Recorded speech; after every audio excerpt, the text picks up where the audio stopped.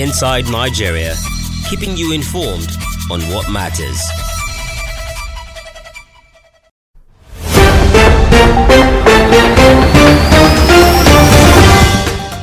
Good morning, viewers. My name is Toby Badibo.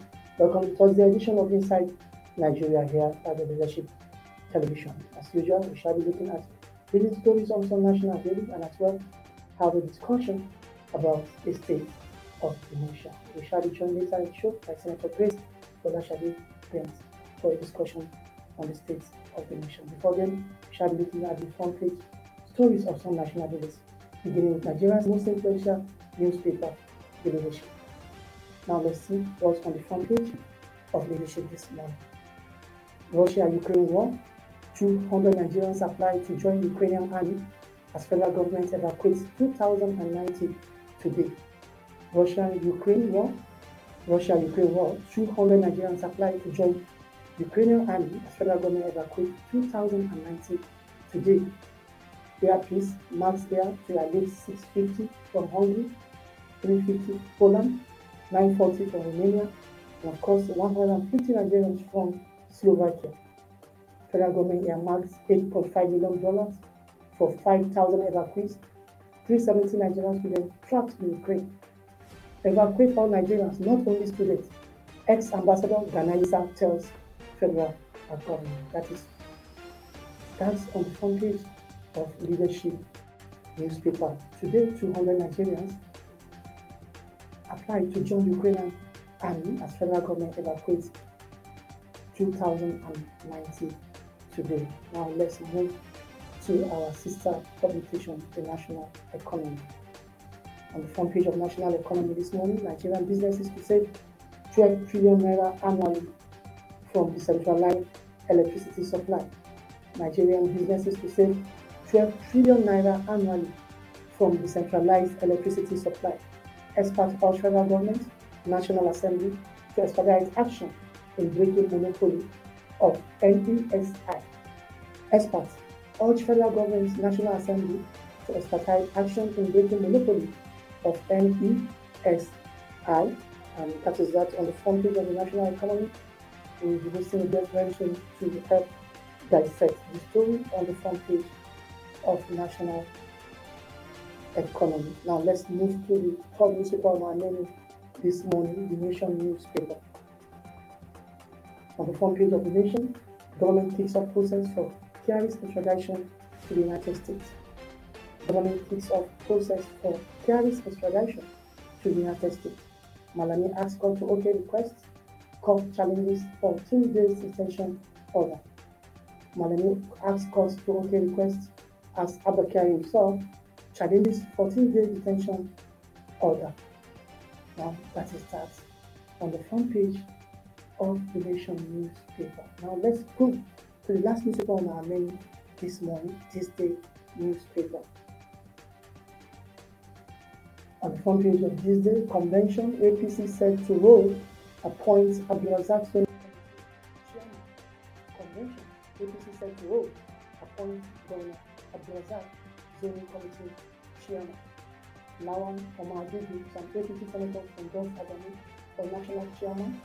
Party leadership yet to meet on electoral acts, says Akram David. Sharif, I'm aware Buhari is endorsing Adamu. Sharif, of course, Sharif is the former governor of Borno State. Ali Modu Sharif is saying he is aware President Muhammadu Buhari is endorsing Senator Abdullah Adamu to become the APC national chairman. Interestingly, Ali Modu Sharif is an in-law to President Muhammadu Buhari. Now, it's an interesting story there on the front page of THISDAY newspaper as events unfold. Now, let's go to the front page of our sister publication, The National Economy, and we have been joined by Mr. Adetayo Adegbele of Nigeria. That's what we got on the front page of National Economy this morning. Good morning, sir. Good morning, Mr. Adegbele. Good morning. It's nice to have you back on this show for the second time. Yeah, it's always a pleasure to be here. All right, I want you to make a sense of this story we have today On the front page of our sister publication, The National Economy, Nigerian businesses to save 12 trillion naira annually from decentralized electricity supply. Experts urge federal government and National Assembly to expedite action in breaking monopoly of NESI. Now, this is one of the aspects in the ongoing constitutional review exercised by the National Assembly. So, what do we stand to gain if the electricity sector is decentralized eventually? Oh well, the first thing that must be noted is that it is a move in the right direction. It is something that we're expecting. It's something that we've also advocated for on our platform. You know, to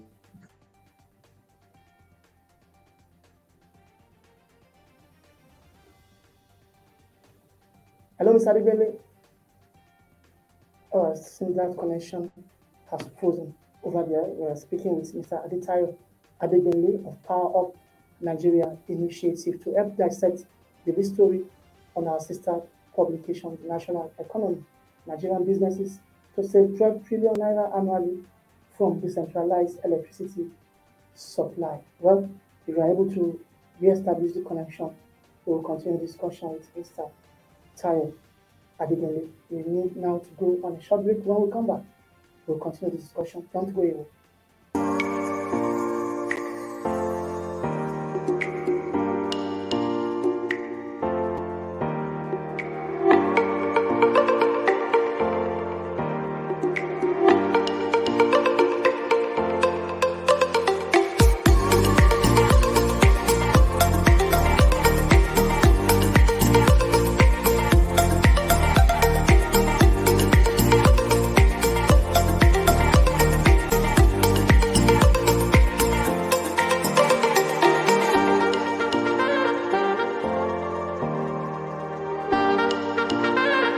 For sponsorship and advert placements, please contact 080-3688-6158. Last Word Leadership Podcast Studio. You have the last word.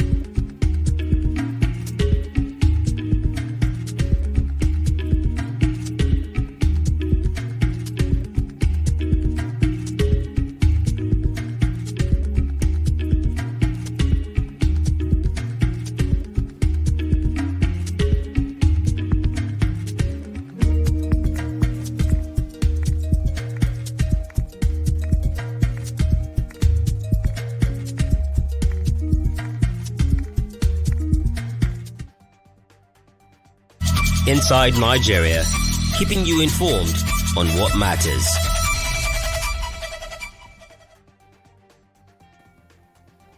Welcome back. It's still Inside Nigeria for this Thursday morning, March 3, 2022. Now, we're being joined by Mr. Tayo Adebele of Power of Nigeria. Mr. Adetayo, before we went off, you started with something, so I need you to continue with your line of thought before I ask the next question. all right. Sorry, I apologize for the break as well. As I was saying, this is something that we've always been advocating for. All different sections of Nigeria's different geographical areas of Nigeria with different strengths. The way we have solar in the north, same way we have gas that's dominantly in this part of it. Different states have different strengths that we leverage on to use this power that we're talking about, and without necessary investment. For instance, of trying to get gas all the way from River State to Kano or to Kaduna, for instance. So, and again, our privatization system was actually also fashioned after that of India.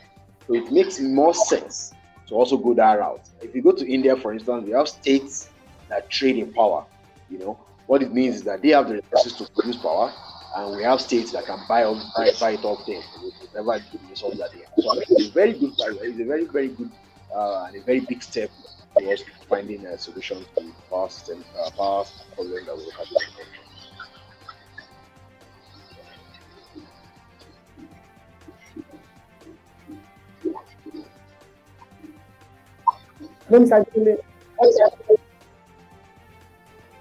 Are you there? Yes, are you still with us?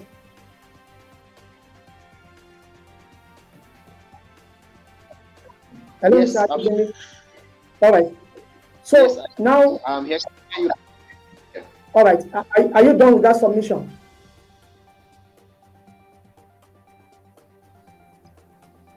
The basic summary of what I said, if you can hear me, I can go over it again. The basic summary of what I said was that it is a very big step forward to solving the power sector problem that we have in Nigeria, leveraging on the strength of each state and allowing states to bring their investment and their strength of area into providing solutions to the power system problem that we have in the country. So now you also agree with total decentralization of the electricity supply chain. Absolutely, it's what we've been pushing for all along, yes. And what about this figure? I think this figure, according to National Assembly, is coming from the World Bank, the 12 trillion naira lost to power outages annually. So if we are to save that, what do you think that kind of money can do for the sector? Well, maybe if I were the editor of the magazine, probably I would have taken a different angle to that headline. Okay. What I speaks to is that the World Bank did a study saying that that's how much we lost every year. I mean, it's not just in terms of how much is lost in terms of productivity, in terms of access to power to produce things and stuff. Those are the things that they estimated together to arrive at that about 12 trillion, about $400 million annually. So I mean, then of course, when you in terms of manpower loss and everything, that's what comes to that figure. So so maybe if we solve the problem, if we're able to decentralize and it's able to resolve some bit of the problem, I don't see it as a silver bullet as well. Again, that's probably the problem that we're having, because those that are sold the idea of privatization sold it as a silver bullet. Once we privatize, all problems will be resolved. But that's not what sector reform is. Power sector, well, that's not reforms. That's not what they are. Reforms are, you try something, it doesn't work as envisaged, then you try another thing. So we have gone from just privatizing now to the next level, which is decentralizing the power generation and distribution. So anybody that has money to bring it can bring it in. Bottom line is that it's going to trickle down to productivity of Nigerians. It's going to increase it. A lot of leakages that we've been having. For instance, if you don't have, in fact, there are people that want to invest in the country, but once they start from power, you have to buy the generator, you have to provide alternative. It's a turn off for them. Immediately, the first thing to tell you is, you have to provide alternative source of power for yourself, or else you won't be able to produce. It's a turn off. So it's not just in saving; it's about stimulating the economy. It's about creating more jobs, and probably pushing us to achieve the kind of potential that Nigerian economy should be able to achieve with our kind of landmass and the population and resources that's available to us. All right, finally, Mr. Adeyemi, let me give you before I allow you to go. The last time we appeared on the show, we spoke about the faulty privatization of the power sector. Now, I want to ask you, with this latest move by the National Assembly to have a decentralized electricity supply chain, will this also solve some of the inherent problem in the sector, or that is a different ball game altogether? All right. This is an interesting angle as well, because interestingly, there was an event we attended, the Nigerian Institute of Power Engineers event that we attended last year. And one of the issues that crop up at that point is that will it be okay to look at decentralizing the regulatory commission? I mean, having states to regulate and bringing everything to the center. By the time we have states generating power, distributing power, and transmitting by themselves, I'm sure we will need to answer that question directly now. We'll need to bring the regulatory aspect of it down to those states. There must be a way to bring everything. And again, don't also forget that it's just not assembly that has just passed that. You still have to pass through 36 states House of Assemblies and federal government. The presidency still need to sign up on it. So, but again, it's a process. Reform is a process. We have done what we could. It hasn't worked the way we expected. It hasn't yielded the kind of result that we expected. So we are looking at how to tweak it for us to yield, to get the result that we want. So one of them is that we need more investment, and we can get. In fact, we have states that are already fighting. They're already, agitating to come on board to bring investment. I mean, your state recently went in with about 8 billion investment cachet. And we are saying that maybe they will have just partner with TCN and the existing infrastructure so that they can take off all the energy that the sector is not able to utilize. So, I mean, so you can imagine for your state is able to create their own power grid and say, if you're not satisfied with IBEDC, just come on board us. We'll do to a social price. I mean, so definitely it is a move in the right direction. It is a move that is going to create some kinetism in the system. And of course, by the time it settles down, we'll be able to also see where it is lacking and where else we need to also reform or to add salt here and there if we need to add valve here and there as well. All right, many thanks to you, Aditayo Adegbile of Power Up Nigeria, for creating time this morning on Inside Nigeria. Many thanks to you for those insightful contributions this morning. All right. We'll go on a short break. When we come back, we'll be talking to Senator Grace Folashade Benz, former senator of the Adamawa South Senatorial District, on the state of the nation. Don't go away. Inside Nigeria, keeping you informed on what matters.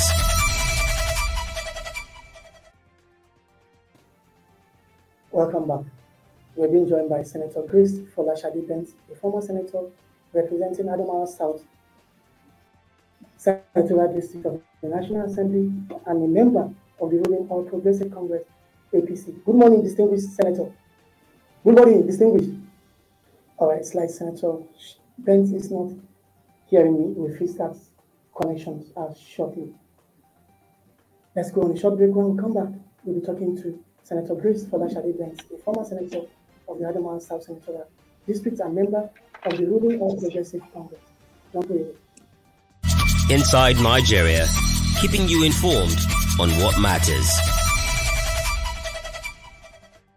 Welcome back. We apologize for that little hitch over there. We have established connection with Senator Grace Folashade Benz, who will be speaking with us on the state of the nation. Good morning, distinguished senator.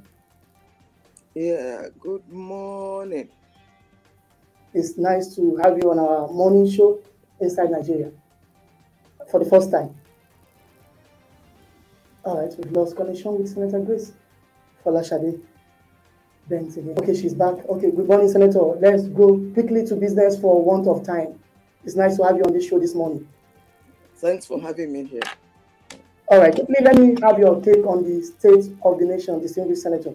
Yes, well, the major thing that is very troubling to me today is the issue of the bills that have been thrown out in the constitutional amendment by the National Assembly. I think that's one of the most trending subject matters all across the nation. And as a female politician, I find this very, very worrisome, very disturbing, and I consider it a major threat to our democracy as it is today. If you have been very current with developments across the nation, the National Assembly has been very busy with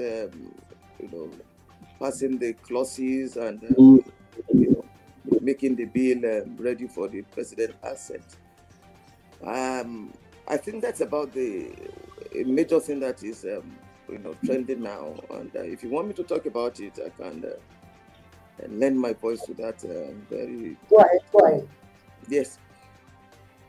You know the clauses of the citizenship for women that are married to foreigners, the additional seats for the women in the National Assembly, and the 35% affirmative action. I want to take those clauses one by one. And as a parliamentarian that I am, because once you are a senator, you remain a senator for life. So there's nothing like a former senator. I think I want to correct some people who have erroneously addressed senators as a former senator. I'm sorry for that. Yes, there's nothing like a former senator. You can say a former lawmaker, but not a former senator. It's either you're a serving senator or non-serving senator. I'm a non-serving senator as it is today. And with my experience in parliament work, I am very, very worried at the way the National Assembly handled this matter. And it goes a long way to reflect the kind of mindset of our male gender in the National Assembly. It's not every one of them, but I want to lay the blame on the table of the principal officers, the Senate President and the Speaker and the leaders across all the political divides. First and foremost, you must understand that whether there's a constitutional amendment or not, the political parties have the sole responsibility, as it were, to include this 35% affirmative action in their own constitution. So it's irrelevant in the National Assembly because of some of their chauvinistic traits. Some of them there are misogynists, and they do not understand the workings of the Nigerian Constitution. And I'm very disappointed at that. The Constitution is very clear about this. The political parties run the affairs of their independent political parties. It is the responsibility of the political parties to enshrine the 35% affirmative action in their own political parties. In other words, it must be enshrined in the Constitution and be ratified by their convention, not the National Assembly. The National Assembly amendment is just an addition and a side attraction. So I don't want the Nigerian women to lose hope and to lose faith in our democracy. It is not over until it is over.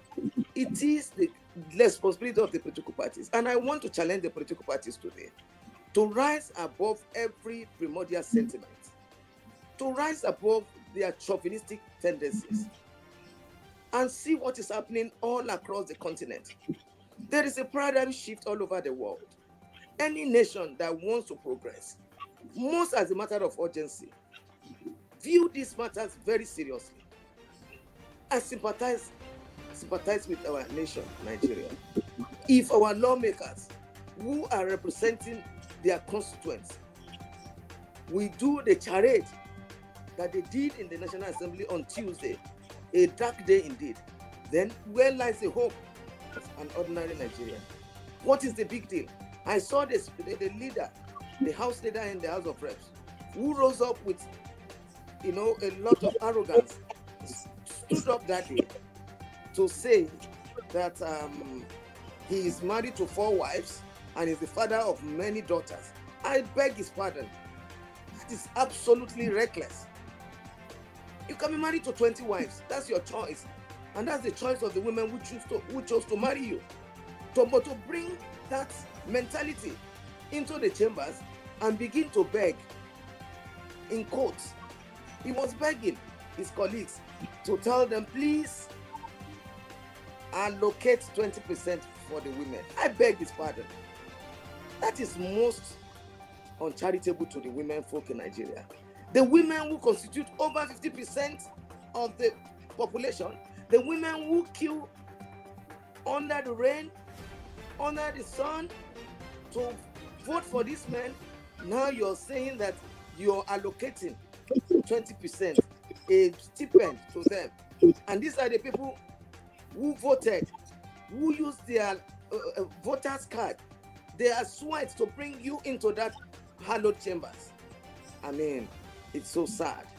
And this is a major message for our women today, that enough of this irresponsibility.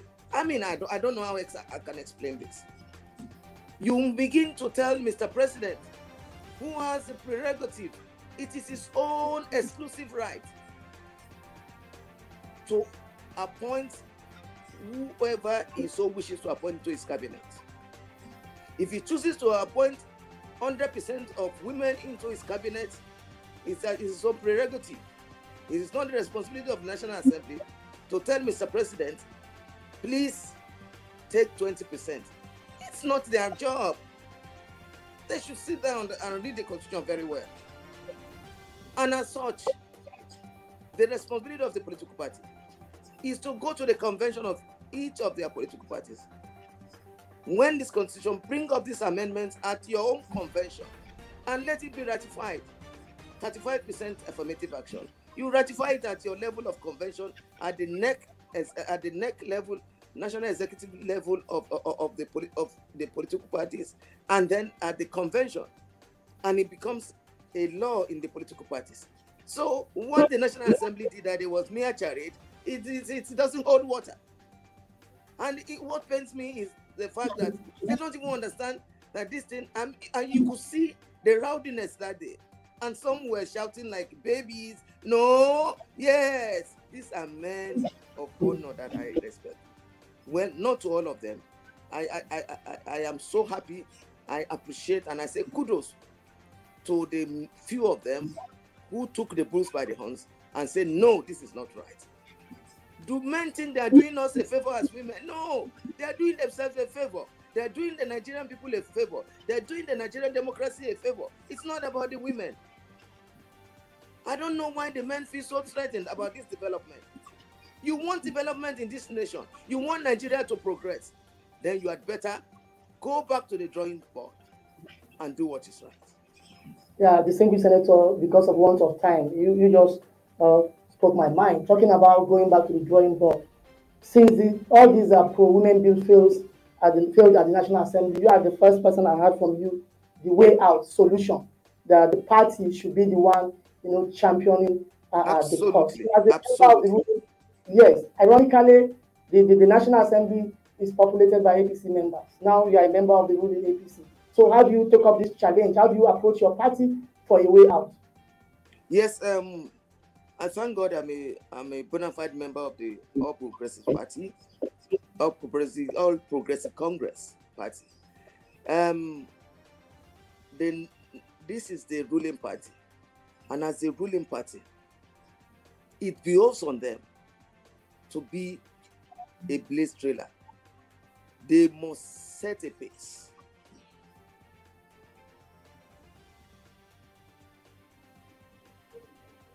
All right, still we have lost connection with Senator Grace Folashade Brent, who has been speaking with us on the state of the nation. All right, quickly, let me go to Russia. We are being joined by Nigeria in Russia to give us updates on the things happening in that part of the world against the backdrop of the Russian-Ukraine war. Good morning, Mr.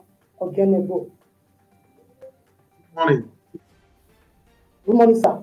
Now, yes, good morning. Let me know where you are speaking with me. Let me know your location. I'm speaking from Abuja. Oh, Arisa, sorry, you're speaking from Abuja. Yes. Good morning. Thank you for joining us, and we thank you for your patience. Now, let me show you what we have on the front page of the Nation newspaper this morning, talking about federal government beginning the process to extradite former Super Core DCP Abba Kyari to the United States. Now, tell us about this process and how will it be pursued through? Okay, so the proper thing is what the federal government is now doing. Right.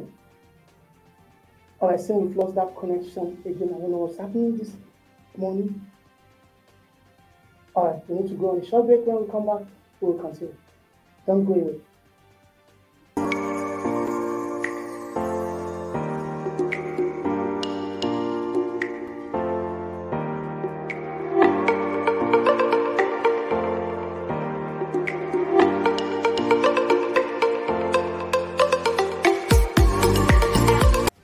Inside Nigeria, keeping you informed on what matters.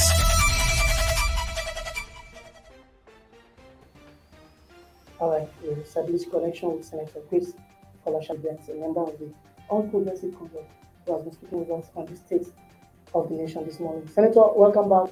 Now, I need you to complete your line of thought before I ask you the next question.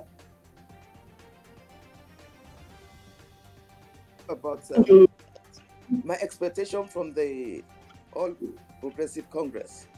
Yes, and how will you approach your party to see this through?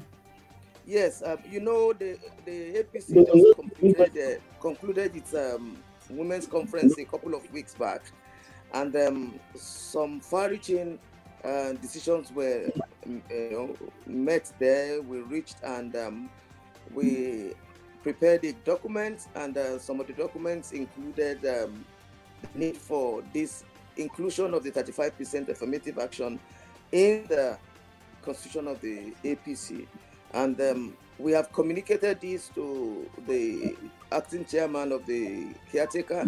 We've communicated this to some of the governors, and the party has the documents with them. So we expect that in the forthcoming convention on the 26th of March, some of these amendments will be looked into, and we pray and believe that they will be ratified and included in the party enshrined in the party constitution.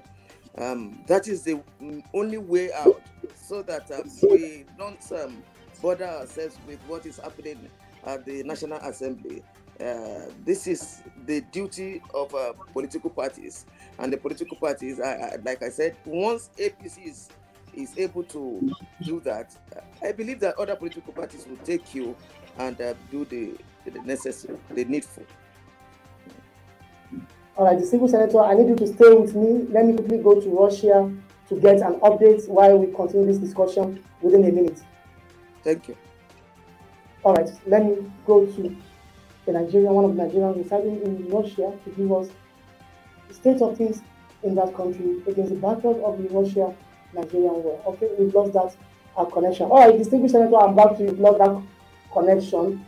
Now, the 2023 general election is fast approaching. Now, let me hear your take as regards the chances of your party at your level of Adamawa State and the nation at large in the forthcoming general election. Thank you very much.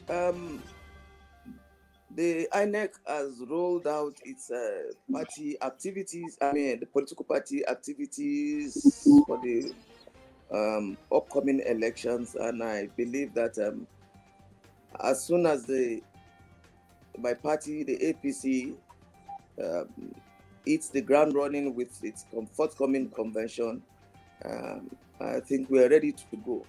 But beyond that, with some of the amendments in the electoral law that Mr. President just assented to, it is obvious that my party must understand that it's not going to be business as usual with the way candidates emerge in our political party, with the electoral transmission of results and all other amendments that have been included in the electoral law. It's obvious that political parties must get more serious about how they nominate their flag bearers for the upcoming or forthcoming elections. they must understand that rigging will be very difficult, because if you're doing electronic transmission, as it were, it's not going to be business as usual. Political parties must consciously and deliberately search out for credible candidates, popular candidates, grassroots candidates who are very, very popular and are acceptable to the electorate. If you don't do that, the electorates are becoming wiser by the day, and what we may experience is that electorates will not vote for political parties, as it were. Electorates will rather go for individuals. They will vote for individuals that they know can take them to the promised land. Individuals that have proven track records, individuals with antecedents, with pedigrees, that can really represent them. And I think this is a major message to our political parties, and indeed to my own political party. So if political parties and APC, which is my party, is able to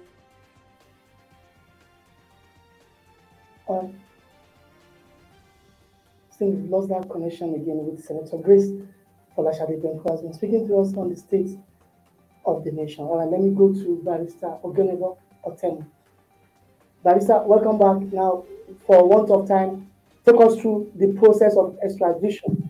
How will Abakari be extradited to the United States? Okay, so thank you very much for having me.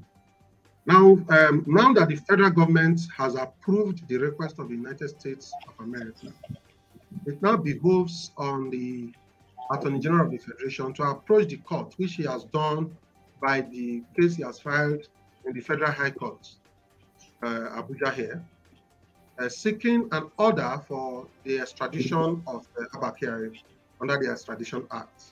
Now, that application will be heard. Abakari will have the opportunity to defend himself there. And then once the court is satisfied that there are cogent reasons why Abakari should be extradited, which is, has he been indicted? Is he to face a trial there? Is there a competent order from the United States, from the country seeking his extradition, which is the United States, as in this case? The court will now make that order.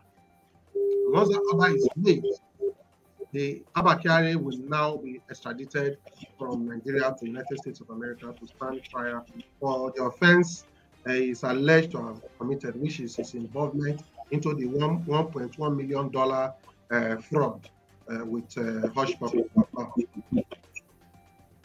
So, finally, can the court, in its own wisdom, also reject the application of the federal government to extradite Abakari? Is that possible? Yes, sure. Of course, that is why the court is not a rubber stamp to the federal government. The court will look at the evidence before it. The evidence that will be provided will be the evidence provided by the United States of America in seeking his extradition. And so once the court satisfies itself that there are cogent reasons why he should be extradited, as the Attorney General has postulated, the court naturally grants the order and have him extradited, particularly where he's not standing trial in Nigeria. There's no criminal charge filed against him for that offense. For the offense of that 1.1 million naira fraud, he has not been charged to any court in Nigeria. And so I don't see any reason why the court should not, but it is within the wisdom of the court, the ambit of the court, to look at the process, the documents before it. I don't have all the documents with me now. So it is, even if I have them, my reasoning may not be the reasoning of the court. So the court will look at it, and if the court satisfies itself that cogent reason evidence has been placed that links Abakari to that offense, and that the extradition request is properly made, then the court will have no hesitation than to grant the order, and Abakari will be extradited to the United States to face his trial. Now, Barrister, you say he's not standing trial in Nigeria, so there is no test. He has to go. Now, if he has a pending litigation in Nigeria, he has also taken the federal government or the NDLA to court trying to enforce his human rights. Is that also another ground not to allow him to go or not? No, not at all. That is just that's an application for the enforcement of his fundamental human rights because he feels he has been detained unconstitutionally by NDLA. That does not have any business with what is on ground. That is not a criminal. What is contemplated is if he stands criminal trial. That one is not a criminal trial. That's a civil case he brought to enforce his fundamental human rights. And don't forget, NDLA has also gone to court to seek the order of court to further keep him in order for them to conclude investigation. So the fundamental human right has no place at the moment. All right, many thanks to you, Barrister Ogenebo Utem, legal practitioner based in Abuja, for joining us this morning for this wonderful insight. We hope to see more of you when the days are ready. All right, that was Barrister Ogenebo Utem, an Abuja-based legal practitioner. On that note, we come to the end of Inside Nigeria for this morning. My name remains Bobby Badibo. Bye for now. This program is brought to you by Leadership Podcast from the stable of Leadership Media Group.